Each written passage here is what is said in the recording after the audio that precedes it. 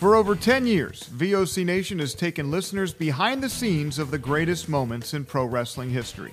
Our hosts are not only experts on the business, but have lived in the business. Subscribe and hear weekly podcasts from hosts like legendary pro wrestling journalist Bill Apter, former Impact Wrestling star Wes Briscoe, former WWE and AWA broadcaster Ken Resnick, former WWE and TNA star Shelly Martinez, former WCW star The Maestro, NWA legend The Raging Bull Manny Fernandez, and much more. VOC Nation programming is free on most major podcasting apps, including iTunes, Stitcher, Spotify, Google Podcasts, iHeartRadio, and Radio.com. And video podcast and bonus content is available on Patreon for as low as $3 a month. What are you waiting for? Head to VOCNation.com and dig into the most comprehensive podcast network built for pro wrestling fans. Find us on Facebook and Instagram at VOC Nation Wrestling Network and follow us on Twitter at VOC Nation. No BS with the Bull, Manny Fernandez, worldwide in the VOC Nation Wrestling Network. And we were off last week. Manny had some things to do. I had some things to do. And I'm sure you had some things to do. But we're back here this week. Manny's fresh off of Smash Mouth Pro Wrestling's fundraiser, Finding the Cure, down in Wills Point, Texas. And we're going to talk all about that. We'll read some of your questions as well. But first, I want to ask the legend himself, Manny Fernandez. How you doing, man? I'm doing great, man. I'm doing great. I got to see some really good people that I trained and I hadn't seen in so long, so many years over the weekend over here. That when I was training in a facility out in Denton, Texas, out there, and with a promoter named Knight, and one of the girls that I trained to be a valet, Nicole, and all my crew from San Antonio, Pink and Schizo and Dog, they all came for this presentation of a Lifetime Achievement Award. Basically, I don't know what I achieved, but I guess it was nice of them. That's awesome. When you say Denton, Texas, there's only one thing that I think of when I hear Denton, Texas, and that is the Texas Tornado, Kerry Von Erich and the Von Erich family. And that's what I think of when I hear Denton. Denton, yes, indeed. But a lot of other people come out of there. Yeah. It was a good weekend. I mean, at first, to tell you the truth, Bruce, I had second thoughts of even going. I saw the poster and I saw some of these guys on the poster and I knew, I said, oh my God, I don't think I'm going to be able to sit through this crap. You know, it took those things. It's so hard to sit through because everything's so staged by these. And there were so many 100-pound guys that thought they were just, I mean, right off the back, you know, you got these guys started off, and it's not a wrestling match anymore. You don't see until you got to the semi-main event, which I thoroughly enjoyed because it involved Kerry Morton and a kid that Booker T trained, which, you know, I mentored Booker and the kid was named Gino. And it was old school, but before that, the garbage. I thought I was watching a bad D-rated kung fu movie. You know what I'm saying? Everybody was super kicking, spinning, kicking, slapping their thigh, you know, and just some ridiculous, you know. A lot of knee slapping going on, or what is it? Thigh slapping, yeah. Thigh slapping, thigh kicking. I've seen so many those spin kicks, and you know, Shawn Michaels ought to be knocked that slap the hell out of him. Big slap, really, doing all that. Now everybody thinks they're Shawn Michaels.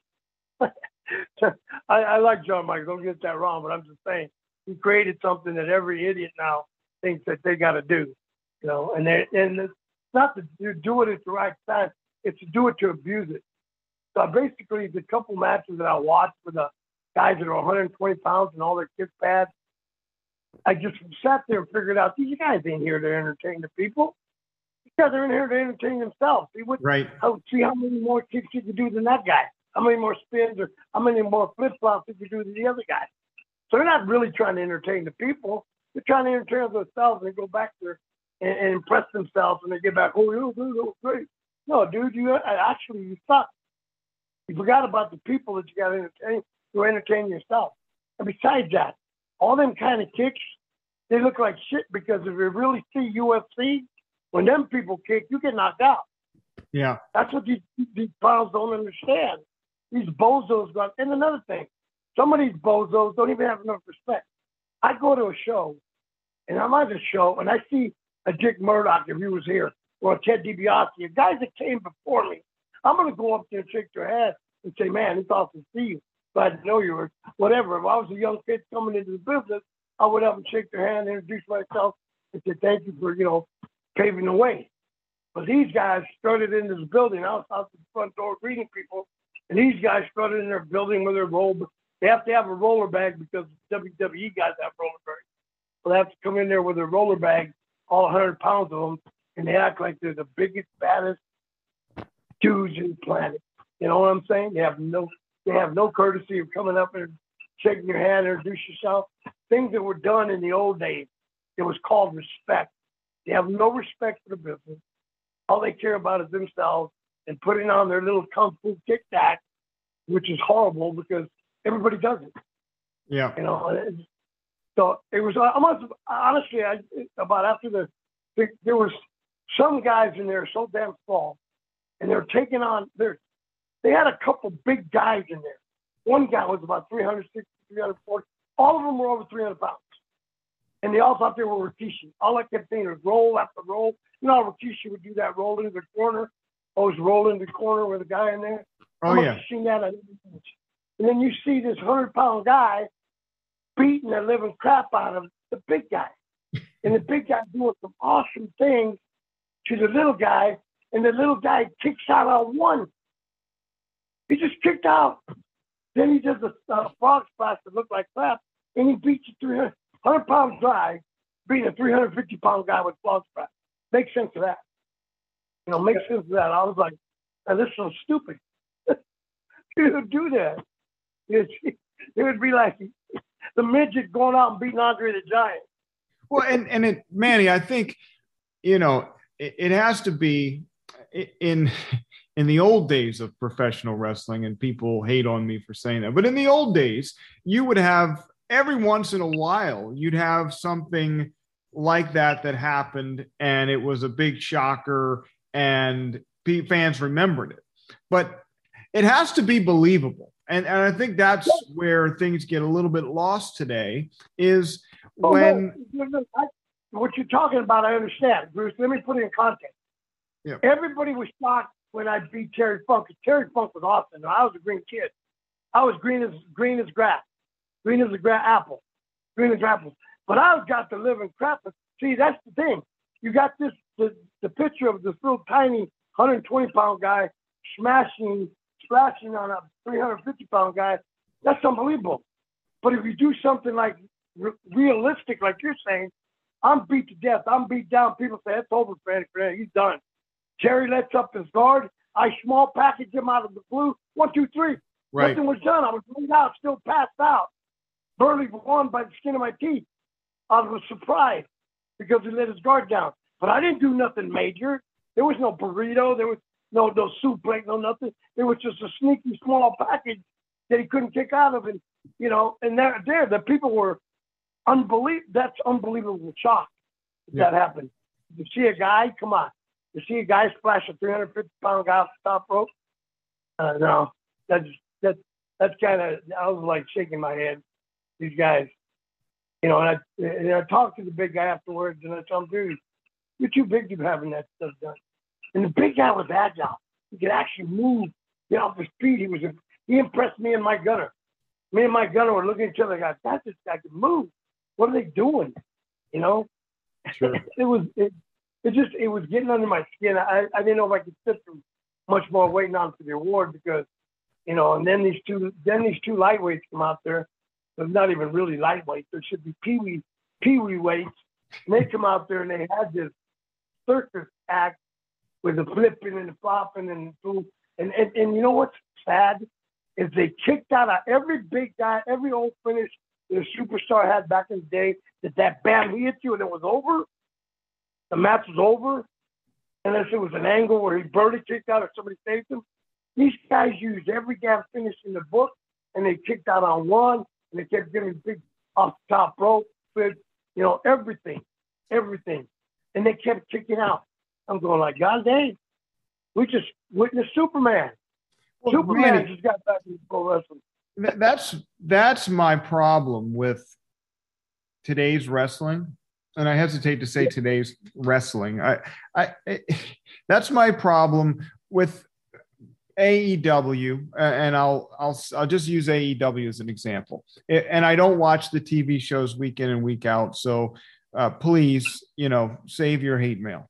But AEW, I see a lot of these matches where, and listen, small guys, I don't have any hate. Small guys can be wrestlers too, and I think that it's okay. Like, have a card that features everybody, but make it make sense. And I think what happens is, because the impact of some of these moves isn't the same when 125-pound person hits it versus a 250-pound person. I think there's a difference. But it really does take away from the psychology of the moves. And WWE, at least, and the NWA back in the heyday, were very protective of finishers across the board. So if somebody used a DDT as their finisher, it wasn't used in any other match. And certainly nobody was kicking out of it. So it's insulting to the business when two people in the middle of a card that you've never heard of are just using all kinds of finishing moves and kicking out of them. And like you said, it really just insults the intelligence of the fans, the business in general. And I mean, the more it happens, it's just going to destroy it. Why watch? Right. Correct. Like I said, back in the day, you start a show with the first match was great wrestling. Went out there and great wrestling. And this show, they came out and did some weird ass tag match where the big 350-pound, 280-pound wrestled two guys mid about 150, 160 pounds. And they crushed one guy, and of course, right off the bat, the big angle in the first match, and the guy disappears for the rest of the night. So the guy's won. It's 1-on-2. So the one little guy takes on the two big guys, and he's beating their ass. So you're sitting there going, "Wow, they're doing this on the first match. What happened to wrestling?" And then all of a sudden, out of the blue, the little guy that gets knocked out at the beginning of the match, he's up on the balcony, and as the three guys come fighting towards the curtain, the guy jumps off the balcony on three guys that are standing there for 2 minutes looking up at him at the balcony. Trust me, if you're stupid enough to do that to me, I would move. You'd hit the That's your own damn fault. You want to be that stupid? I'm dead sure ain't going to stand there for 2 minutes looking at you. That's so stupid. He's gone the whole match, and all of a sudden he appears on top of the balcony. Well, that spot's overdone. I've seen that on Twitter, on Indie Show, and Facebook, and anywhere that has videos. I've seen that. Tons of indie shows use that spot where there's a jump off the balcony, and that spot is also insulting. And they use it a lot on TV when a guy or a lady jumps out of the ring onto three, and I was going to say unsuspecting people that are standing in the aisleway, but suspecting people, and it's silly to stand there. If you have to stand there and wait while the spot's getting set up, drop the spot, because it's stupid. It has to be the only way that spot works is if it happens once every so often and it looks natural, where they're not expecting the person to jump out onto them. But if they're just standing there waiting, I mean, it's silly. It's silly. Yep. Yeah. It just looks so ridiculous. So set up. Especially, I'm going like, what? In the old days, man, if you even went out of the ring in the first match, you were fired. Your bag was packed for you when you got back in the dressing room, and it was sitting outside the dressing room. That was meant that you were gone. You were out of there. And the part about it, exact same thing that it did in the first match, it did in the main event. So the first match gave away the main event. There you go. He was laughing. I go, "Oh, didn't they just do that in the first match?" I won. I'm going to ask you in a minute about the psychology of building a card, because you've done your share of assisting, at least with the book and booking. But I was listening to and a shout out to Jim Ross. So on his show, Grillin' JR with Conrad Thompson, I was listening to, they had a show, a 2.5-hour show on Terry Funk and the Funk family. And Jim Ross told a story about when he was refereeing early in his career. I think it was the mid 70s. Dory Funk and Harley Race were going to do a 60-minute Broadway for the NWA championship. And no preparation at all. They were going to call the whole match in the ring.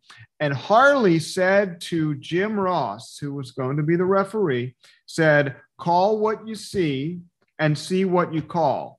If you can't see what I'm doing, then you can't call it. And that was the secret to the business and the magic of the business, which was the referee made it real, because if the heel was cheating and the referee didn't see it, they didn't call it. And it's so much different today, where every aspect looks rehearsed and staged, and they just don't do that. They don't call matches, and everything's so well thought out. It's just not the same. That's what made it made me think of. No, in the dressing room back there, it's like ballet. You're going through this whole thing. It's like you're watching people go over a 10-minute match for 2 hours. It's like ballet. They're in there playing ballet. You don't know how many times in my career I've went out to the ring and I've wrestled Terry Dory, Dick Murdoch, Blackjack Mulligan. And you know what I heard from them? Play it by ear. Shut up and listen. Play it by ear. So I'm like, okay, whatever you say. I mean, I'm trusting you. I'm just playing it by ear. They're going to call the whole thing, in other words. Right down to the finish. They're going to call it. They're going to call it based on the crowd reaction, right? I mean, that's the big difference. Is they're working out these matches for hours for a 15-minute match, and then they don't do. I mean, if the crowd is not eating up what they're doing, they just continue to do it anyway. And I think the difference was, back in the day, they'd change it up in the ring. If the crowd wasn't buying it, they do something else, right? Amen. Amen to that. It's like I said about these guys, two guys that went out there and did their kung fu movie, right? They weren't entertaining the people; they're entertaining themselves. And then they go back there and pat themselves on the back. Oh, that was awesome! Oh, great match, great match. And the real people know they're going like, "That's so stupid, man. That's so stupid," And it just goes back to this too. I went out there and I was ready to get up and leave, because I told Mike Gunner, I said, and I told my crew, dog, it's different. This is getting ridiculous. I'm about had it with this crap. I'm about to leave this. And then what really got me is they had a mixed tag match. One tag match was a girl and a guy, and the guy on his team was about 290 pounds or more. And then the other guy was a 140-pound guy. And he had a girl about 4'9", weighed maybe 90 pounds. And she took a neck breaker off the top rope, and she got kicked out. That from a 290-pound guy. And the girl ends up beating the 290-pound guy. That's about the time I said, that's it. That's it. How are you going to make that believable? Right. She should have been dead. You know what I'm saying? Realistically, that little girl should have been dead. If you dropped her on her neck from the top rope, that 90-pound little girl should have been dead. There's no way she should have come back and covered that guy for 1, 2, 3. No way. Not in a combat sport, that's for sure. Yeah, it's so much.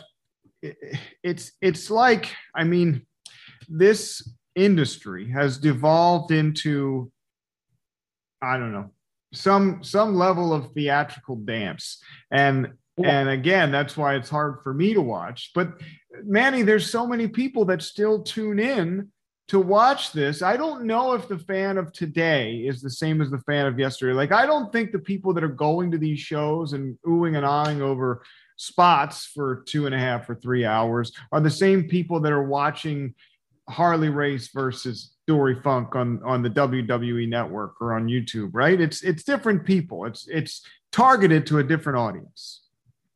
Yeah, it's a different generation, but it's still wrestling. And And the thing about that is, like I said, about that girl kicking out and or getting saved, whatever, and then standing up after she got a neck breaker, and they beat the big guy, and she climbs up to the top rope to get cheers from the people. I'm going like, damn, you just buried that big guy. That big guy move means nothing in the world. He couldn't even beat a 90-pound woman with that move. So that makes you a pile of crap, basically. You know, and that's about the point I was going to get up and just say, how is this? Somebody don't need this stuff. It's ridiculous. And of course, Mike Gunner told me, no, hang on, Terry Morton and the kids at Booker Train, they're going to come out and work. And, you know, they came out as it's the semi-main event, which should have been the main event, but they came out. And, brother, I never got so excited to watch a beautifully executed headlock takeover in my life. In a beautiful executed duck the elbow drop kick. I'm like, God, this is wrestling. And the people are buying it. They're loving it. Every move, the sunset flip, you boom, you know, drop kick, boom, a headlock takeover, boom, starting elbow, dropping elbow, cover, hook the leg, 1, 2, kick out. Boom. That's logical. Yep. And the people were loving it. And these clowns went out there and did their fake karate movie, and nobody was really interested. Even their generation of people just sat on their hands because it was done over and repeatedly. Same thing, over some kick on the side of the head, kick on the side of the head, kick on the side of the head. And then these guys came out and got a headlock, took them over, made it look like you're trying to rip his head off, and the people bought it. They loved it. You know, and the finish was perfect. Of course, I got involved, like clothesline Terry Morton, stomped them, and, you know, because the presentation, God, I forgot, we got so into this, I forgot to tell you about the beautiful presentation that I almost walked out on. You know, they had a video conference with Bill Apter, and they surprised me. Bill Apter came on there, and he was talking about how deserving. I mean, I texted him this morning and thanked him. You know, how he talked about his dad knowing me, how deserved hard. I mean, it was awesome to see Bill Apter, which I never expected on a video conference, you know, praising me, you know. Wearing his VOC Nation hat, Manny. He was wearing his VOC Nation hat on that video conference. And talking about VOC Nation and talking about the podcast and you and me doing our podcast together. Drummo! That's awesome. But he came on there and almost brought tears to my eyes. I'm not kidding you. And then I was all surprised when I said, oh, my God, God bless you. I love you so after.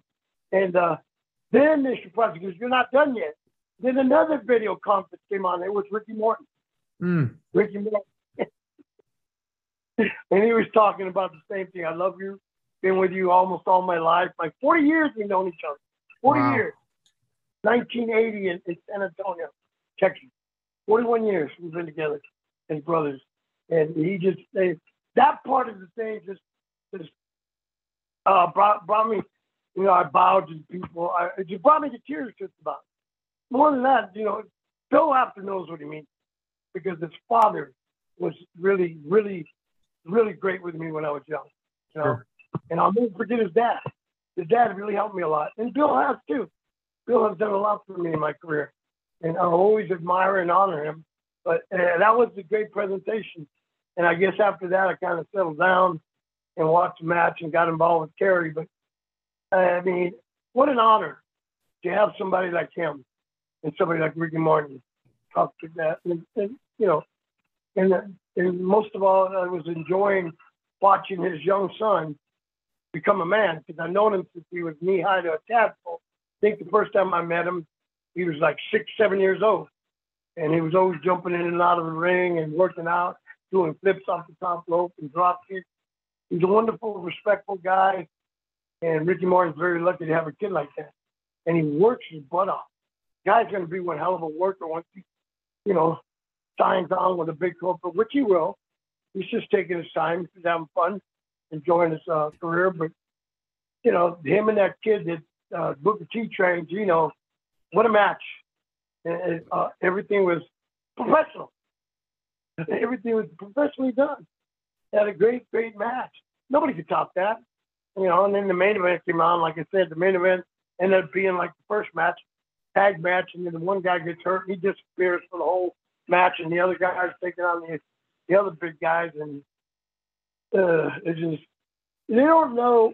It's like I told the one guy when he asked me about the match, and I told him the truth. When they came, we went out to the place to have some beers, and everybody came, enjoyed, and some of the kids, some of the kids came out to the ring when they were presenting the award. Of course, the Kung Fu fighters and the fake karate kids, they never even bothered coming out of the dressing room. I guess they thought they were too good to be out there for me to get a presentation.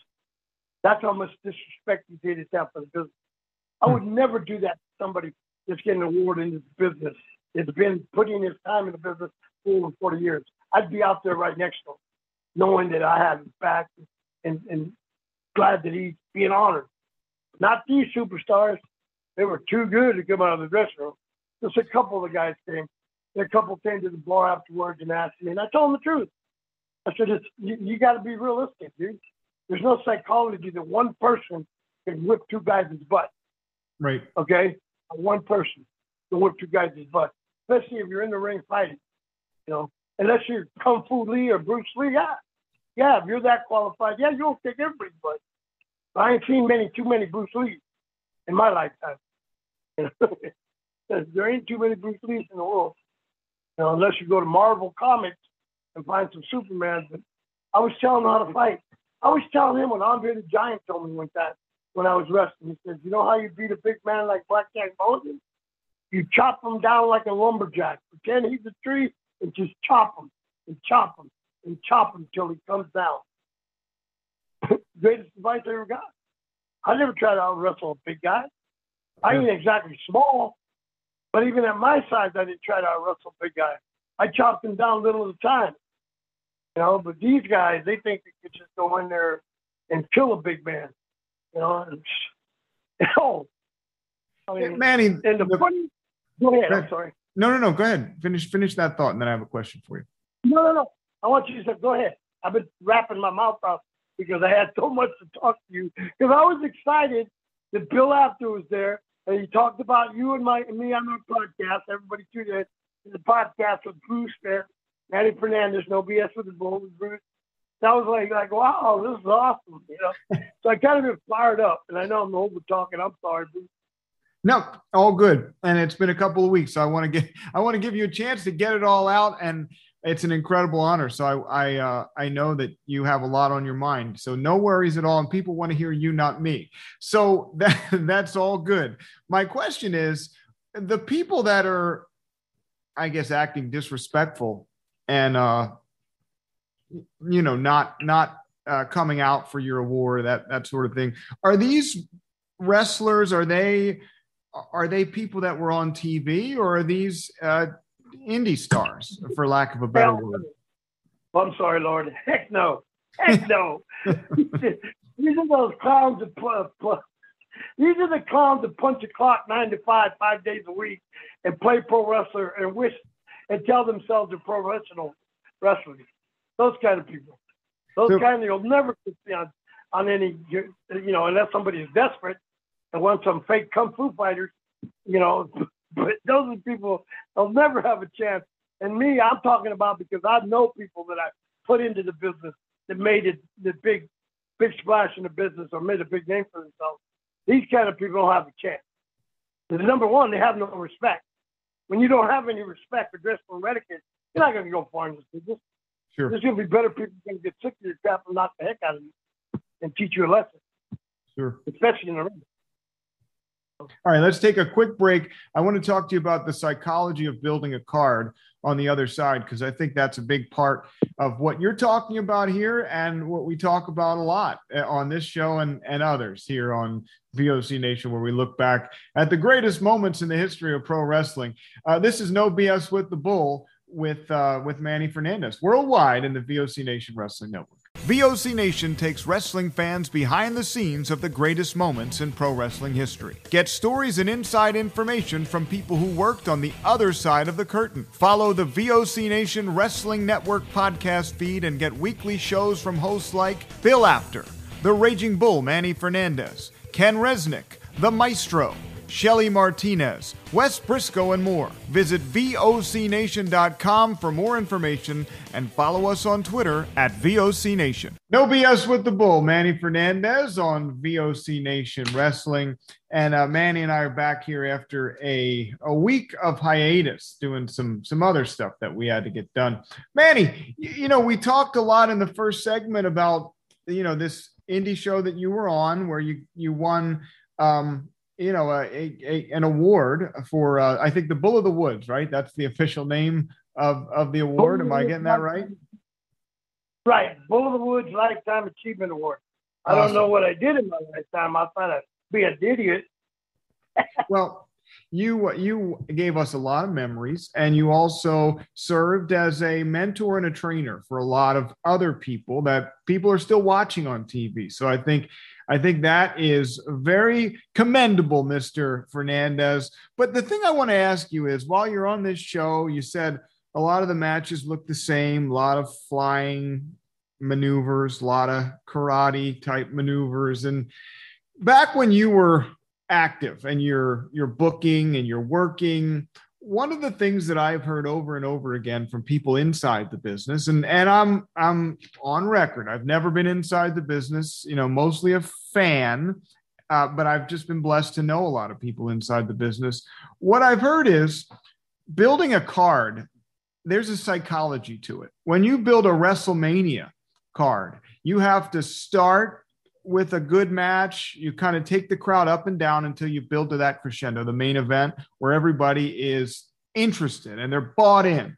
And what you're telling me is, on this show and a lot of other independent shows, there's no psychology to building the card. It's just, hey, spot fest, spot fest, spot fest. And isn't that what they called in the old days hot shotting a territory, where you just give it everything you have and you burn it out in a month? That's it, exactly.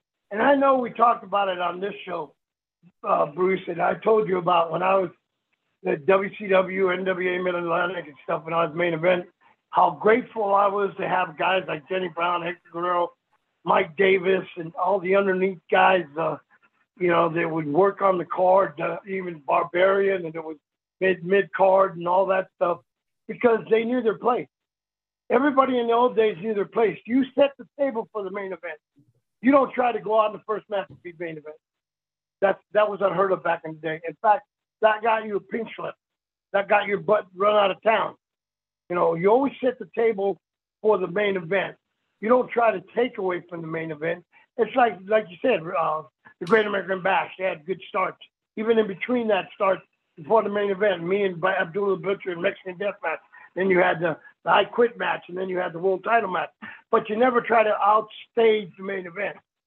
And mainly, you never try to outstage and do the same thing the main event's going to do in the main event. So you're doing it in the first. Sure.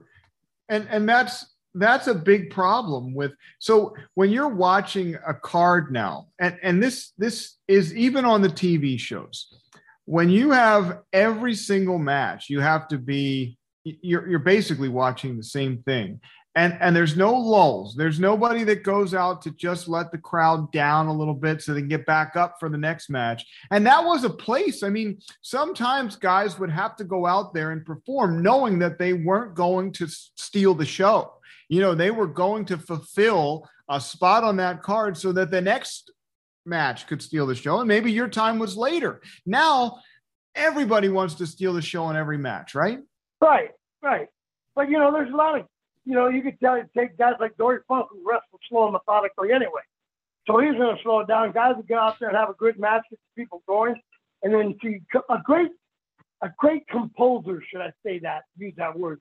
A great composer will take his audience and see how high they are and bring him down slowly and bring him down to the point. I've done it to the point with Rock and Roll Express, me and Rick Rude, that we actually had people yelling, boring, boring, boring, like that. And the more they yelled it, the louder they got, the more I bored them. I bored them so much they stopped saying boring. And then when I decided to all of a sudden do something, they got, they got all a little antsy in the pantsy, right? They were like I was going to do something. And I laid back down and did it again. and they would start it again, boring. And I would play with them like that. That's how a composer does. You got to know your crowd. You got to know when to bring them up, bring them down, because you know at the end you're going to pop it, and you're going to pop the roof off the building. But you got to understand that. These people don't understand that. They're trying to get all that little pop constantly. To them, it's all about who the pop, who the pop, who the pop. I got to pop, I got to pop. You hear that pop? Did you hear that pop? Yeah, you heard the pop because you're an idiot. Well, Manny, let's look. I just want to look at this with you because of you're a psychology expert, a wrestling psychology expert. I'm going to look at a card that everybody knows. Every wrestling fan alive knows WrestleMania 3. And there's two matches in WrestleMania 3 that everybody remembers. Randy Savage and Ricky Steamboat, Hulk Hogan and Andre the Giant. Neither one of those matches had kicks. Steamboat and Savage did some high-flying moves, but that wasn't why that match was great. It was about the psychology of that match. And the match that preceded both of those matches, in the event of Steamboat Savage, you had Butch Reed and Koko B. Ware, which, again, that's coming off of, so Danny Davis and the Hart Foundation against Tito Santana and the Bulldogs. That's a fast-paced match, six-man tag, a lot of action. Then you come down with Reed and Ware, who were great competitors, but they weren't there to steal the show. They were setting it up for Steamboat and Savage. Then, before the main event, you didn't have a semi-main with another great. They didn't put Savage Steamboat right before Hogan and Andre. They put the Sheik and Volkov and the Killer Bees before Hogan and Andre. So you see that psychology. You had the fans, you enabled the fans to come down so that they were built back up for that major match. You know what I'm saying? Yeah. I never kept up with WrestleMania, but to me that was, they threw that in there because the Sheik and Volkov against the Killer Bees, I know that had to be a drag. That had to be a drag. I mean, the Killer Bees, they can fly around and do all that, but you're not going to get Sheik or Nikolai Volkov to fly around like that. No, that ain't going to happen. So it was probably a ground and pound match about the people down to a whisper. Right, but you did that on purpose, right? I mean, that was purposely done so that the next match would pop the crowd. I couldn't tell you the psychology behind that, to tell you the truth, because to me, that was stupid. I would be stupid. I wouldn't book something like that. I would put on Steamboat and Savage right before that, because that would pick up the anticipation for the main event. But to bring it down that far with the Killer Bees and the Volkov and them, no, I personally wouldn't have done something like that. I don't think Dusty Rhodes would have done something like that. Right. Vince does whatever his writers tell him to do. Because if you're not good enough to get over in your own match to make it better for the main event, you're setting that up for the main event. Right. So you should give the main event a hot tag. You get off the ring and keep the people hot for the main event because they're already anticipating the main event. So if you can hand off a hot tag to the main event, it's going to make it, like I said, I am so proud of my underneath guys because they worked so hard and got the people going that I could go out there in the main event, get in the middle of the ring and pick my nose and probably get over because they already set that stage. You got to learn how to set the stage at every level. You know, and I never kept up. I don't know what happened on WrestleMania 1 and WrestleMania. I don't know. I never kept up with that card. You know, I just knew they threw stuff in there. But now that you tell me the card, I would think like, well, what the heck? Why would they put that before the main event? You don't want to bring people down that much. It's always about giving the main event a hot tag so they can carry on with the match. And it's like I said, then they don't have to do that much to get over. People already anticipate. They're already sitting on the edge of their seat. But doesn't it have to be a different style, Manny? And I understand what you're saying. And maybe you're the expert, not me. So I'm probably wrong. But to me, you have to you can't go and have if you're going to go Savage and Steamboat, you're not going to go with another match with 20 false finishes right before that one because it'll feel the same. It won't feel like it's a great match. No, you're kind of wrong there. No, look, I'm only an expert because I learned from the expert. I'm not even an expert. I just learned from Dory and Terry and Dickie, people that have been around. Dory Funk Fiend, who booked the biggest territory at one time. And all the knowledge they had for angles and how to build the card and how to keep the card hot till the main event. The main event is the main event for a reason. Yeah. I don't give a damn what happens before you. If you're main event on the show and can't get the people off their ass, you don't belong in the main event. You belong in the opener. Period. If you cannot follow, it's like I used to love to follow Dusty and Flair against Harley Race. Me and Harley Race against Dusty and whoever, whatever. When I was main event against Harley in Florida, I followed everybody. I followed everything thrown at me. Morocco Rhodes, the Duke, Steve Kern, Jimmy Garvin, and all them guys that come on and put on a hell of a show. And if I couldn't blow the roof off the building with Harley Racing, I didn't belong there. I did not belong there. That is the way it was done in the old days. You set it up for them by getting it hotter and hotter until the main event blows the roof off the building. And that's what we did when we went out with Broadway, and then I hit him with a crossbody off the top with 10 seconds left. By the time I scooped the leg to pin him, 1, 2, and he goes for 3 and the bell rings. But the people think I won. Right. The bell rang the time to 3 count. And the people went crazy up and almost rioted in Miami when they said it was a draw. They almost rioted. They went crazy. That's the way you set up things. That's the way it was done in the old days. I don't know, like I said, I don't know about Vince McMahon, his organization, and stupid writers, how they write that shit. Oh, well, we better calm the people down. No, in my book, in the way I was raised in this business, you keep it hot until the main event, and the main event better be good enough to blow the roof off the building, or he doesn't belong there. I've seen it done my whole career.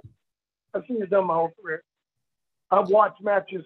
When I was green, I watched every match, and I watched all the matches go up with Terry and Dory, or Terry and Dusty Rhodes would come out for the Florida Heavyweight title, and then they would kick butt. But every match before that was damn good matches. But not the same kind of match, right? And maybe we're making the same point in different ways, but not the same. Like you couldn't have a card of all ladder matches or a card of all cage matches because it's the same gimmick. And I don't know. I feel like you have to use those big spots and make them big spots, and not everybody can do the same thing. Yeah, that's why you had in the old days. You had the guys that wrestled on the first match, second match, third match.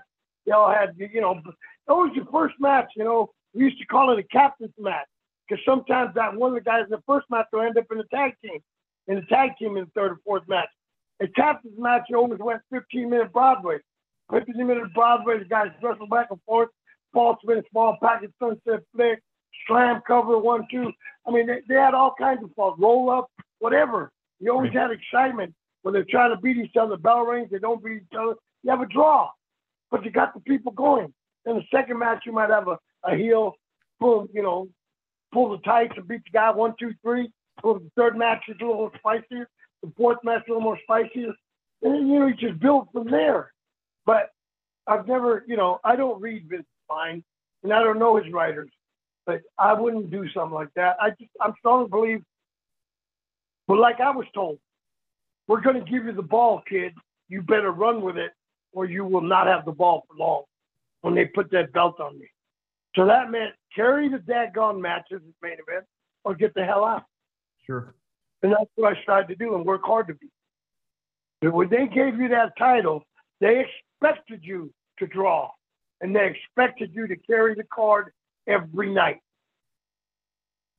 Yeah. And it I guess people had matches that were, you could have the same 2 guys wrestling in on the loop, right? And they might wrestle in 6 towns in 7 days, right? They might go in different spots in the same territory, but they'd have different matches, right? And they would never do the same match in the same town or the same match close together. They'd have matches that they could go to where they kind of knew what the finish was going to be. They kind of knew how they were going to get there, but they did little things to change it, right? Because they weren't insulting the crowd's intelligence. No, they didn't. When you had a territory, you did your big shows your big towns once a week. And then you did your spot shows every 2 or 3 months. So it was always different when you went into a little town. So say Amarillo was a big town, so you had a big card.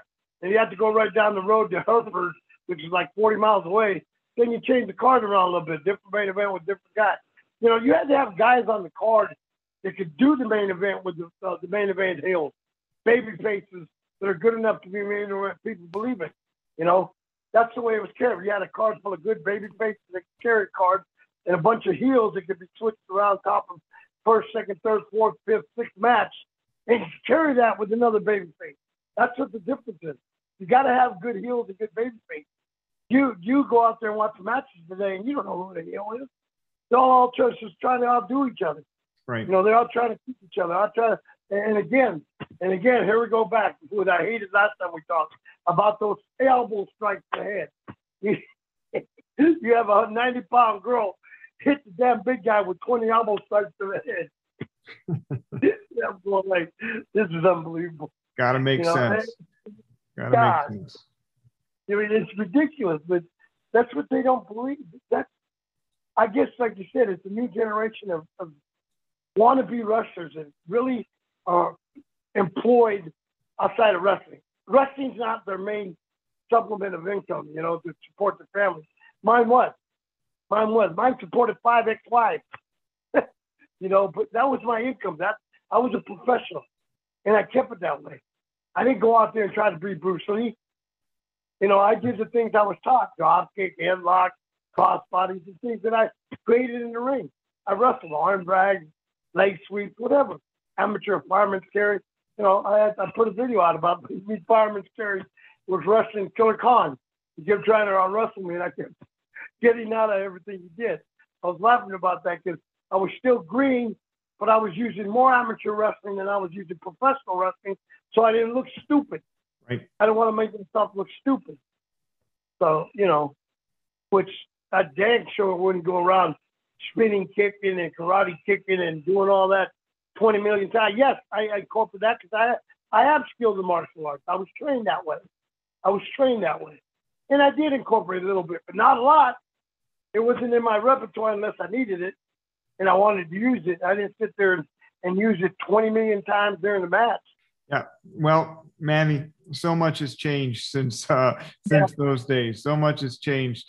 VOC Nation takes wrestling fans behind the scenes of the greatest moments in pro wrestling history. Get stories and inside information from people who worked on the other side of the curtain. Follow the VOC Nation Wrestling Network podcast feed and get weekly shows from hosts like Bill After, The Raging Bull Manny Fernandez, Ken Resnick, The Maestro, Shelly Martinez, Wes Briscoe, and more. Visit VOCNation.com for more information and follow us on Twitter at VOCNation. Let's get to some fan questions before we head out this week.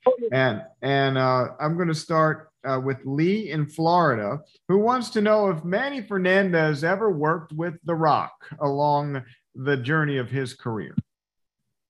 No, I never had the chance. Never was had the honor of working with him. I just knew him as a kid when he would come to the restaurant with Rocky. But never had the chance. He grew up, and before I knew it, I didn't even know that he was in pro wrestling, to tell you the truth. I thought he was going to play pro ball. He was a good player in Miami, you know, and I figured he was playing pro football. But basically, no, I didn't have the pleasure. All right, there you go. Lee in Florida. Titan64 wants to know if Rick Rude tried to lure Manny Fernandez to WWE when Rick Rude departed in 1987. Manny, did Rick Rude ever try to get you up to Titan? We talked about it. Like I said before, you know, when this happened, you know, pro wrestling was our life. Our lives were good for our family. And when he talked about it, I said, dude, that's on you. You know, this is what you do to support your family, support yourself for the rest of your life.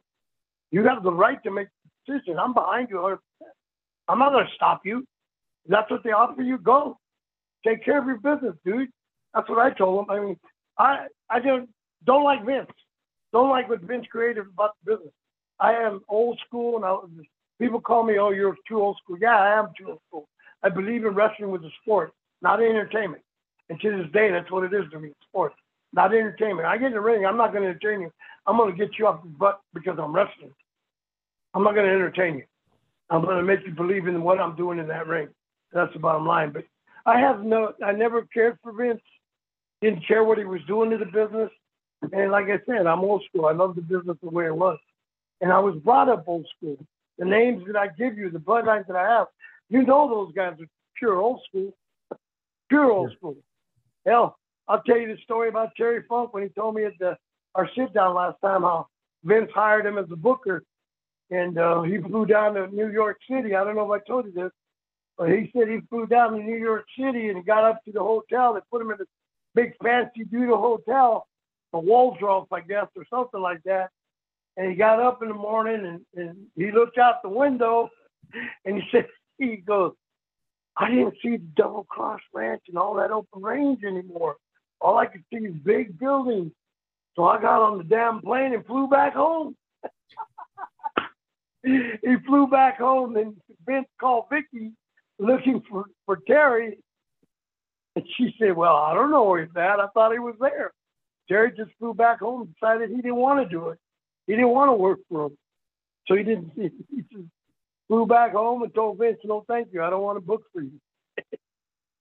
I think I heard that story somewhere else, maybe from the perspective of Jimmy Hart, because I think Jimmy and Terry were either staying in the same hotel. I don't think they were in the same room, but Jimmy called Terry to say, hey, are you ready for today? And Terry wasn't there. Terry wasn't at his room. He had departed. So that's interesting. Yeah, that's probably right. Jimmy Hart. That's probably right. I mean, that's when he told me that, I already knew I didn't want to work for him. And I don't care what people say. I've never been about money, Right. I made money as a business, but money don't bring. I believe in my faith in the Lord Jesus Christ, and that keeps me going. Now that I realize that's all I need in my life. Things come along the way, and I appreciate it, but I believe it's because of Him, because I believe in my faith in God. So, that great things happen. But I never was interested in being there. And Root had asked, and we came to that agreement, and he asked me what I was going to do. I said, I got your back. Don't worry about it. You do your thing, go. And I did. When they came and asked me, I told Jim Crockett I didn't know I had a babysit Rick Root sign on the top of my head. I'm not his babysitter. I don't know where he's at. I can't pay the whole deal. So. All right, let's wrap it up, Manny, with Machine TX5. And he says, or she, I don't know the gender on Machine there, but Machine TX5 wants to know, says everything in life is cyclical. Will wrestling return to where it was back when Manny Fernandez was active? So that's the question, Manny. Do you think wrestling will go back to the old days, or do you think that we'll continue to evolve or devolve into what it is right now? Well, it can't continue this way because they're not really drawing the ratings are horrible. But I sat down with Terry one time. We talked about that, and he said, all my life my dad told me wrestling goes in a cycle. It goes in a cycle like a bicycle. It goes around and falls off. Sometimes it seems like it's going to disappear, but then it gets seen and rolls back to being the same. Now we talked about it, and he said Terry believes that cycle might be coming to an end because of the crap and everybody and the rise of UFC. The rise of UFC is taking it because it's so believable, everything they do. And, you get these people that talk, oh, UFC's a work. Well, then get in there and work with it. If you think it's a work, ask Brock Lesnar, who got knocked out by Cain Velasquez in 30 seconds. Ask those guys, Ask the guys that tried it. It's, so I don't know. We don't know if that cycle's ever going to come back anymore. They have deteriorated so bad, they get excited about having 880,000 people watch that. I remember when we get that 5-6 million people watch wrestling. Right. On the regular, not on cable network, on the regular standard networks, ABC, NBC, CBS, and all that. Wrestling was popular then when that was on those networks. But I hope it does. I hope, Vince is supposed to be getting rid of writers and bringing in because his product's falling off. I heard he's talking about selling, which, I don't believe that, but, maybe he's going to put wrestlers in charge of writing and good bookers that can book a match and let the guys go out there and do it on their own. Just give them a finish and let them go out and figure it out for themselves, like the ones, like I said before.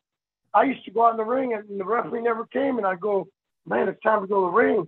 I haven't got any instructions yet. And we get it, the bell rings, I get it out to the ring. And back then I came out, you come out to the Star Spangled Banner.